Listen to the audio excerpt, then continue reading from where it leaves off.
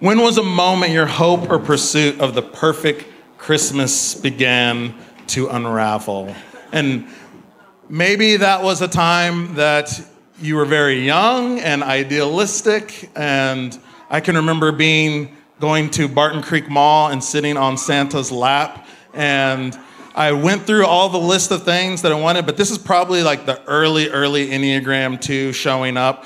And Santa said, "Is there anything else that you want?" And I'd gone through my list, but he is asking for more, right? So then I just start looking around, and like they had big, oh, there's a rocking horse. So I'd like a rocking horse. Like, okay, is that it? Anything else? And they're looking around. Oh, there's a big airplane hanging. I would like an airplane. He's just asking. I'm just trying to meet the need that Santa is clearly presenting. And so I think eventually he realized that that's what I was doing, and he stopped asking. But I'd asked for a lot of things that weren't on the list, right? And so that Christmas, when I got there, and there was not the plane or the rocking horse and several other things that I had added ad-lib sort of last minute, it's a disappointing Christmas. We all bring different levels of expectations, frustrations, resentments for the ways things have raveled and unraveled and unfolded during the Christmas season. And it's very similar to, I imagine, what was happening the first Christmas with Joseph and Mary. Our scripture reads, "Now the birth of Jesus the Messiah took place in this way. When his mother Mary had been engaged to Joseph, but before they lived together, she was found to be pregnant from the Holy Spirit. Her husband Joseph, being a righteous man and unwilling to expose her to public disgrace, planned to divorce her quietly." We immediately are privy to information that Joseph likely does not have. In Matthew's narration, we are let in on the reality that yes, Mary is pregnant, but this pregnancy is a result of the Holy Spirit. And this is something that is connected to all that has come earlier in Matthew in verses 1 through 17, where we get this genesis or genealogy of who Jesus is, connecting to Abraham and to King David. And it's tracing all of the ways that the coming of this child is connected to the larger story of God through Scripture. And yet there's this significant hiccup that happens, right? You've taken all of this intentional time to show the ways that everyone is related and connected and how we can trace this genealogy. And at the decisive moment, Jesus' own parents, instead of being able to say, begat Joseph and Joseph begat Jesus, it's kind of short-circuited. And instead, we get the husband of Mary who bore Jesus, who is called the Messiah. Matthew takes the virgin birth as a given. It's not something that, though our passage is focused on it, that Matthew is trying to somehow prove or do some apologetic to say, see, it really was a virgin birth, so now you must believe.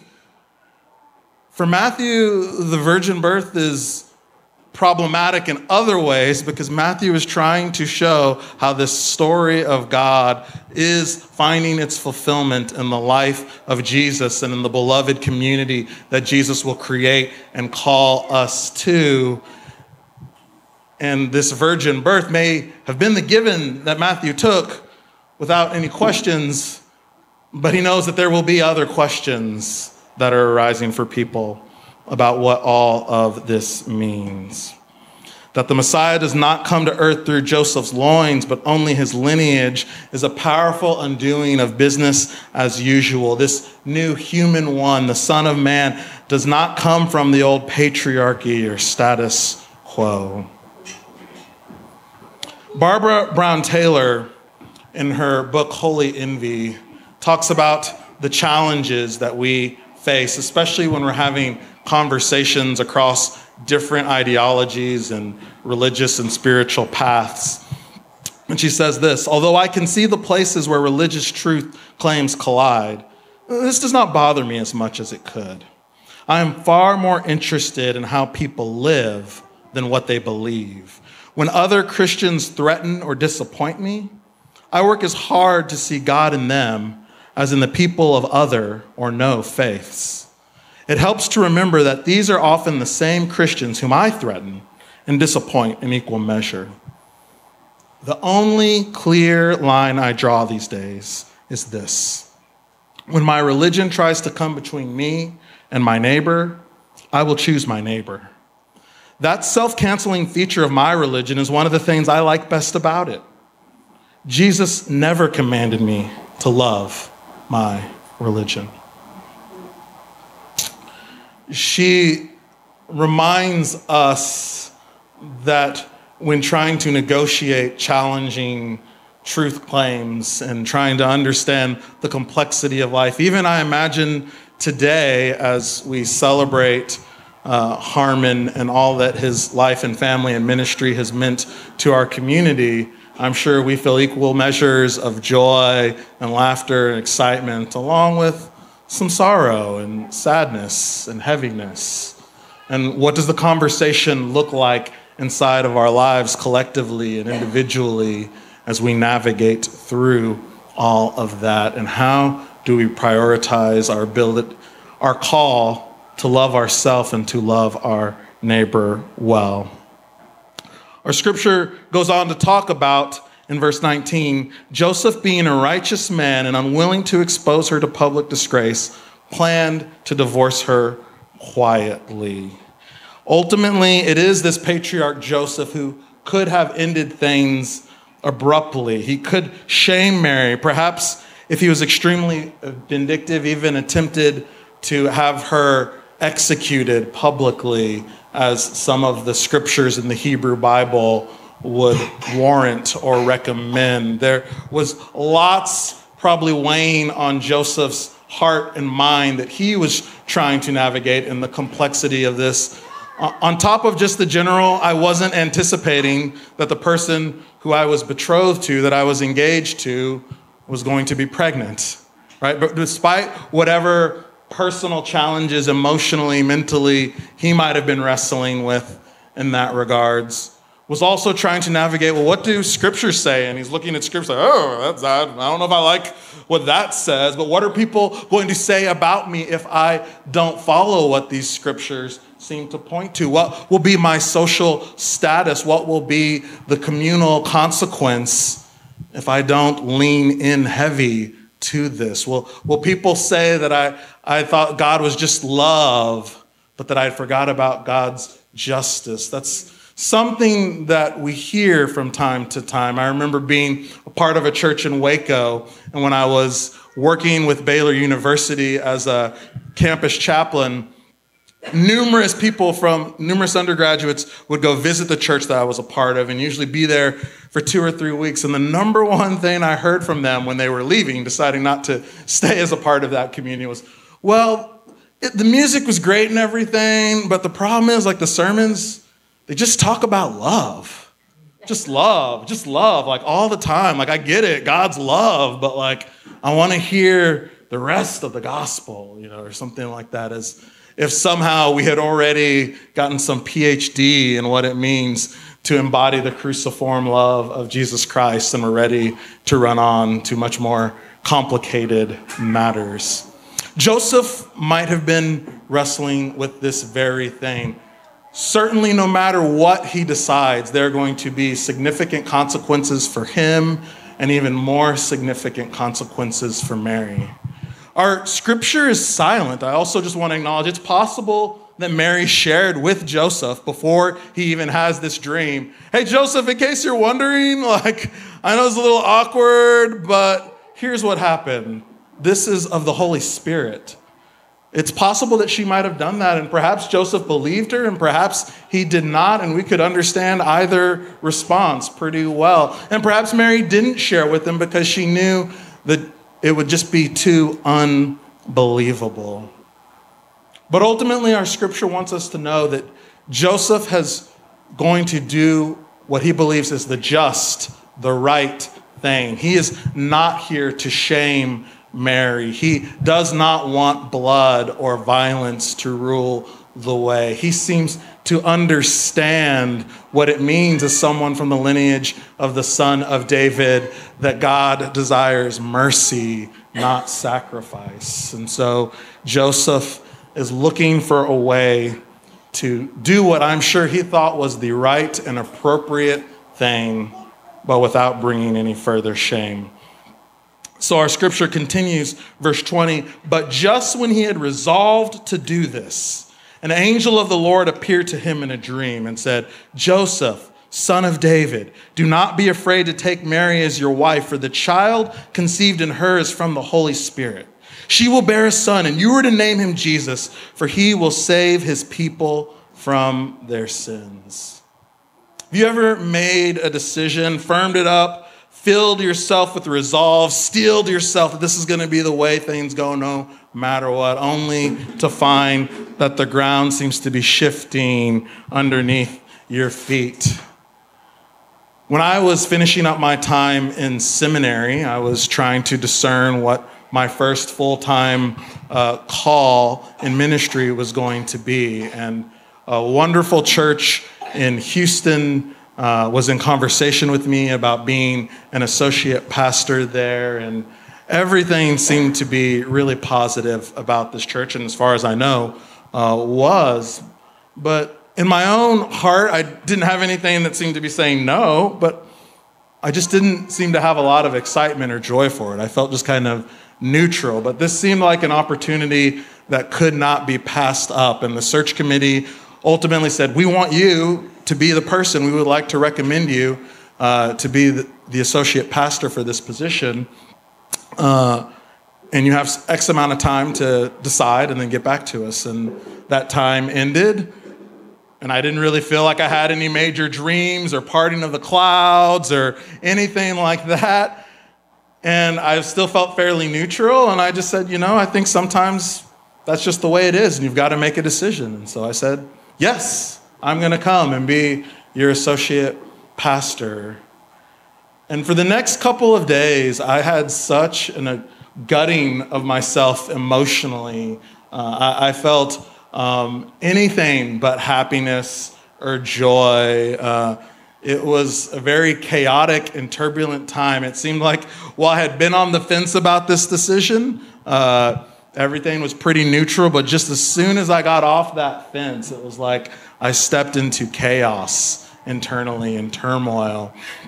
And so I remember going to that church that I was a part of in Waco and got there early because I just felt like garbage. And one of the pastors of that church coming up and saying, in more colorful language than I'm about to use now, Christopher, you look like crap. And I was like, I feel like crap because I had just had such an emotionally turbulent time. And by the end of that day, I'd called the church back to say, I know that though I've told my family and my close friends and all of my mentors that I'm going to come to be your associate pastor, I can't do it. I've lost all sense of internal peace about this. And not that feelings are to be the only thing that guide us, but I had worked for several days to try to not say, oh no, I've done this. It'll be fine. It's fine. It's fine. And it was realized it's anything but fine. We often resolve to do things, to play certain roles in the world, in our life. And many times we don't really ever go back to revisit those. That becomes especially painfully clear in the holidays, right? When we find ourselves in these same dynamics within our family system that perhaps we've been inhabiting since we were in elementary school, where we're over-functioning or under-functioning, where we're trying to take on this person's emotional needs, or we're trying to stonewall ourselves off because we don't want to have to deal with any of the stuff that these people are bringing to the table. And we can just play out those same scripts over and over again. Recently, my therapist challenged me to that regard. So I'm noticing as you talk about your life and your family that this seems to be coming up over and over and over and over again. And I wonder, my therapist asked me, what would happen if you would, next time you're around your family, just bring awareness to that, to notice yourself when you find yourself slipping into that same pattern, and perhaps to give yourself permission to allow yourself not to feel like you need to be and to do and to fill this place, that may have served you well when you were younger, but doesn't seem to be serving you well now. Our scripture continues to remind us that in this dream, Joseph hears, "Son of David, do not be afraid." Joseph is told not to allow his fear to short circuit what God is up to in this world. What was Joseph afraid of in taking Mary as his wife? That his future wife couldn't be trusted? That he would raise another man's child? Perhaps it was that others would say or were already saying terrible things about him and the couple. That he might lose social standing, that his family and friends would think him a fool. Was mercy simply too impractical? Was Joseph feeling caught between compassion and the conventional thinking of his community? Perhaps his fears, as I alluded to earlier, were rooted in his religious tradition. He might have been afraid that showing the maximum mercy conflicted with text in Deuteronomy demanding divorce and in some cases death for a betrothed who became pregnant. Was Joseph feeling stuck between his soul and what seemed like the strict demands of his sacred text? We know what Joseph is now just learning, and the call is to not lean into our fear.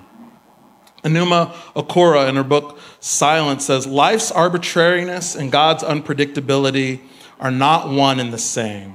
This is why spiritual discernment and faith within community is a necessary element of perceiving and receiving holy disruptions."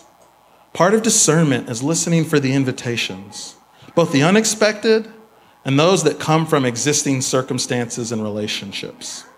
Embracing God's invitations and disruptions will often, if not always, require our courage and trust. Fear and uncertainty do not occur only in the face of perceived danger. These feelings can also arise in the face of invitations that might call us to step out of our comfort zones. The message in the dream that Joseph has continues that Mary will bear a son, and you are to name him Jesus, for he will save his people from their sins. To be saved from their sins means the people can once again collectively engage in God's justice, God's dream to bring flourishing and fullness to all the world can carry on. Jesus' name means Yahweh, Yah saves, God saves. And the anticipation had really been for a Messiah that was going to be this military national leader that would have raised up the Hebrew people, but probably at the expense of the surrounding nations. So while Messiah was definitely looked to save, it would have been a curious thing for them that this is a Messiah who saves from sins. Now, it is true that many of us come from a faith where sin was always talked about as personal, often related to either sex or not submitting to authority. Authorities many of us later found out to be abusing their power, and further tragically, and how many times that power was abused in the assault of women and children, the impoverished and oppressed. It is true that a focus on the individual is for the benefit of institutions to stay in power. If we are primarily obsessed with saving our individual soul, we don't have a lot of time to begin dreaming of how we might collectively work together to bring about God's reign of love and justice in the world. And yet still, despite all of that, which is true in our time, but was also just as true in the time that Jesus came to earth, the message is that Jesus is here to save us from our sins. Jesus has come to save us from perilous misperceptions we have about God, love, ourselves, and others, as Jenna reminded us in her recent Advent homily. That shame, anger, and fuel might be considered fuel for a spiritual path is a misperception that Jesus wants to save us from, that there was ever anything you or I could do to make God love us more or less is a misperception that Jesus has come to save us from.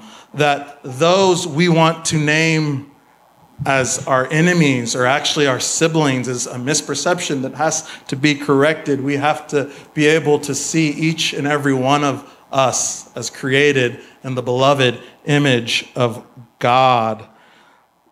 That who we are in terms of our education, vocation, and worth should be determined by a society that needs us incessantly consuming and pervasively producing is a misperception. That holding on to our bitterness will keep us safe is a misperception. And Jesus has come to save us from all of this and more. Verse 23, Matthew refers to the Hebrew text of the prophet Isaiah. And though Matthew has just said that his name is to be Jesus because he will save us from our sins, he then reaches to a passage in the Hebrew Bible that says, so name him Emmanuel, God with us. And it's kind of like, well, huh? What is that supposed to mean? This is like I'm trying to put together IKEA furniture and I can't quite figure out what goes where. Are you telling me to do this or to do that? Because I don't really understand how to resolve these things. And I want to simply suggest that in Matthew's gospel, what it means for Jesus to save us is that God is with us. That we have this in the inauguration of Jesus' first major sermon on the Mount, where he goes through the poor in spirit, the meek, those who are peacemakers, who are pure in heart, who, if we were to be not as nice and flowery with our language as Jesus is saying, we'd probably say the outcasts, the betraggled, the rubes, the naive, the people that nobody wants to be like. But Jesus over and over again names them and says they are blessed, that the happiness, the joy of God is somehow meeting them, even in this challenging, perplexing condition, that they might find that God is with them, that those who socially and religiously had been told that God was far away, Jesus says, no, God is coming up close to you in this distress. And we see that not just as flowery words that Jesus gives in the Sermon on the Mount, but he lives it out in the people that he shares meals with, that he seeks out, that he makes time for throughout the Gospels. We see in Matthew 25, when Jesus gives the only clear picture in the Gospel of Matthew of what the judgment of all the nations, not individuals, of the nations will be at the end of all things, that the way those nations that don't fare well, the deciding factor for them is that there were people who were hungry, who were unclothed, who were sick, who were imprisoned. And we failed to see that God was with them, that God is in them. And as nations, then we are wrecked. And of course, the very last words that Matthew has Jesus sharing in his gospel is, I will be with you always until the end of this age. From the beginning to the ending of the Gospel of Matthew, what it looks like when Jesus is saving is reminding us that no matter what, God is with us. That this idea that we have done something or can be something that can separate us, that violence can somehow solve our problems, that we need to hustle for our worthiness, these are all lies. And Jesus is saying, I'm already here. I'm with you. Awaken to this. Embrace this. Allow my love to wash over you. That's Jesus' just love. This past week, many of our staff were able to go to Christ in the Desert Monastery. And before we did that, we went to Ghost Ranch for one night, which was a place I had not been since 2014. When I was last at Ghost Ranch, it was in the aftermath of one of my good friends from college who had been a roommate who had died by suicide. And I was really carrying deep grief and anger and sadness with me into Ghost Ranch the first time I was there. And I would go to this prayer labyrinth in the middle of the night because I was really having a hard time getting any sleep, and just walk it, hoping that somehow my body could find a wisdom or a healing that my heart and mind were struggling to be able to receive during that time. And I remember in the deep sadness and pain of that season, being at this labyrinth and asking God, where are you? And where were you for my friend and my former roommate? And how could this happen? And having no easy answers, no quick resolution, just the sense that God was saying, I'm with you. And that was kind of annoying at the time, if I'm going to be honest. That was, okay, well, I'm not even sure that I asked you to be, but I guess you're here and I can't do much about that. And so it was interesting for me, 8.5 years later, to return to that place and to walk the labyrinth again and to be able to reflect more on how God had been with me in ways that I could not perceive and did not perceive then, but that God had not given up on me, that God doesn't give up on any one of us, that God's love and mercy continually pursue us. In verse 24, after all of this, Joseph awakes from his sleep and he does exactly as the angel of the Lord commanded him. He takes Mary as his wife. What does it take to move us beyond our reasonable resolutions into dreaming in league with God? I want to share this poem from John O'Donohue for a new beginning that perhaps invites us out of complacency and the status quo and into something new. In out of the way places of the heart, where your thoughts never think to wander, this beginning has quietly been forming, waiting until you were ready to emerge. For a long time it has watched your desire, feeling the emptiness growing inside you, noticing how you willed yourself on, still unable to leave what you had outgrown.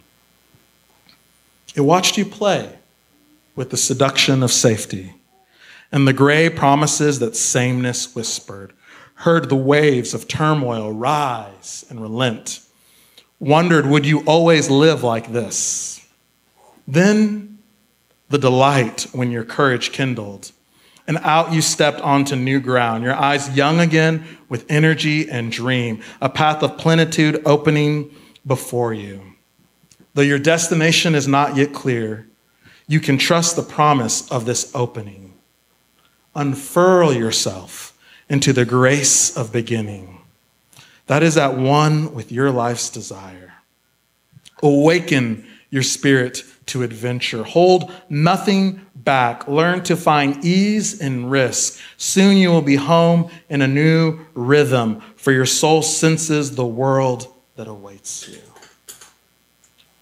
Joseph was invited to dream of God's just love, which is a love of justice and righteousness. It is a cruciform love that lays itself down and will rise to overcome all that the tools of violence and death and empire can try to bring its way, to say that is not the answer, but this beloved community of God's radical inclusiveness is. Enter in. Join, dream again. Do not be stuck in those places. Let us pray. We are servants in the story of the nonviolent, forgiving victim, the one born into poverty, powerlessness, and oppression. We are set apart to embody good news in solidarity with the forgotten, the discarded, and the alienated. We are makers of good trouble, muscles remembering the holy actions of ancient disruptors and unsettling scriptures, This is the very good news of God setting things right. This status quo breaking news, beautifully embodied by Jesus living in mercy, laying down in cruciform love, and rising to overcome violent sacrifice. Son of David incarnating and inaugurating a long-awaited reign of radical love. Through the one born among manure, so we might know God with us in any mess. We pray this in the name of the Creator who disrupts our death-dealing status quo, the Holy Human One who rescues us from alienation, and Spirit who brings new life we do not need to fear. Amen.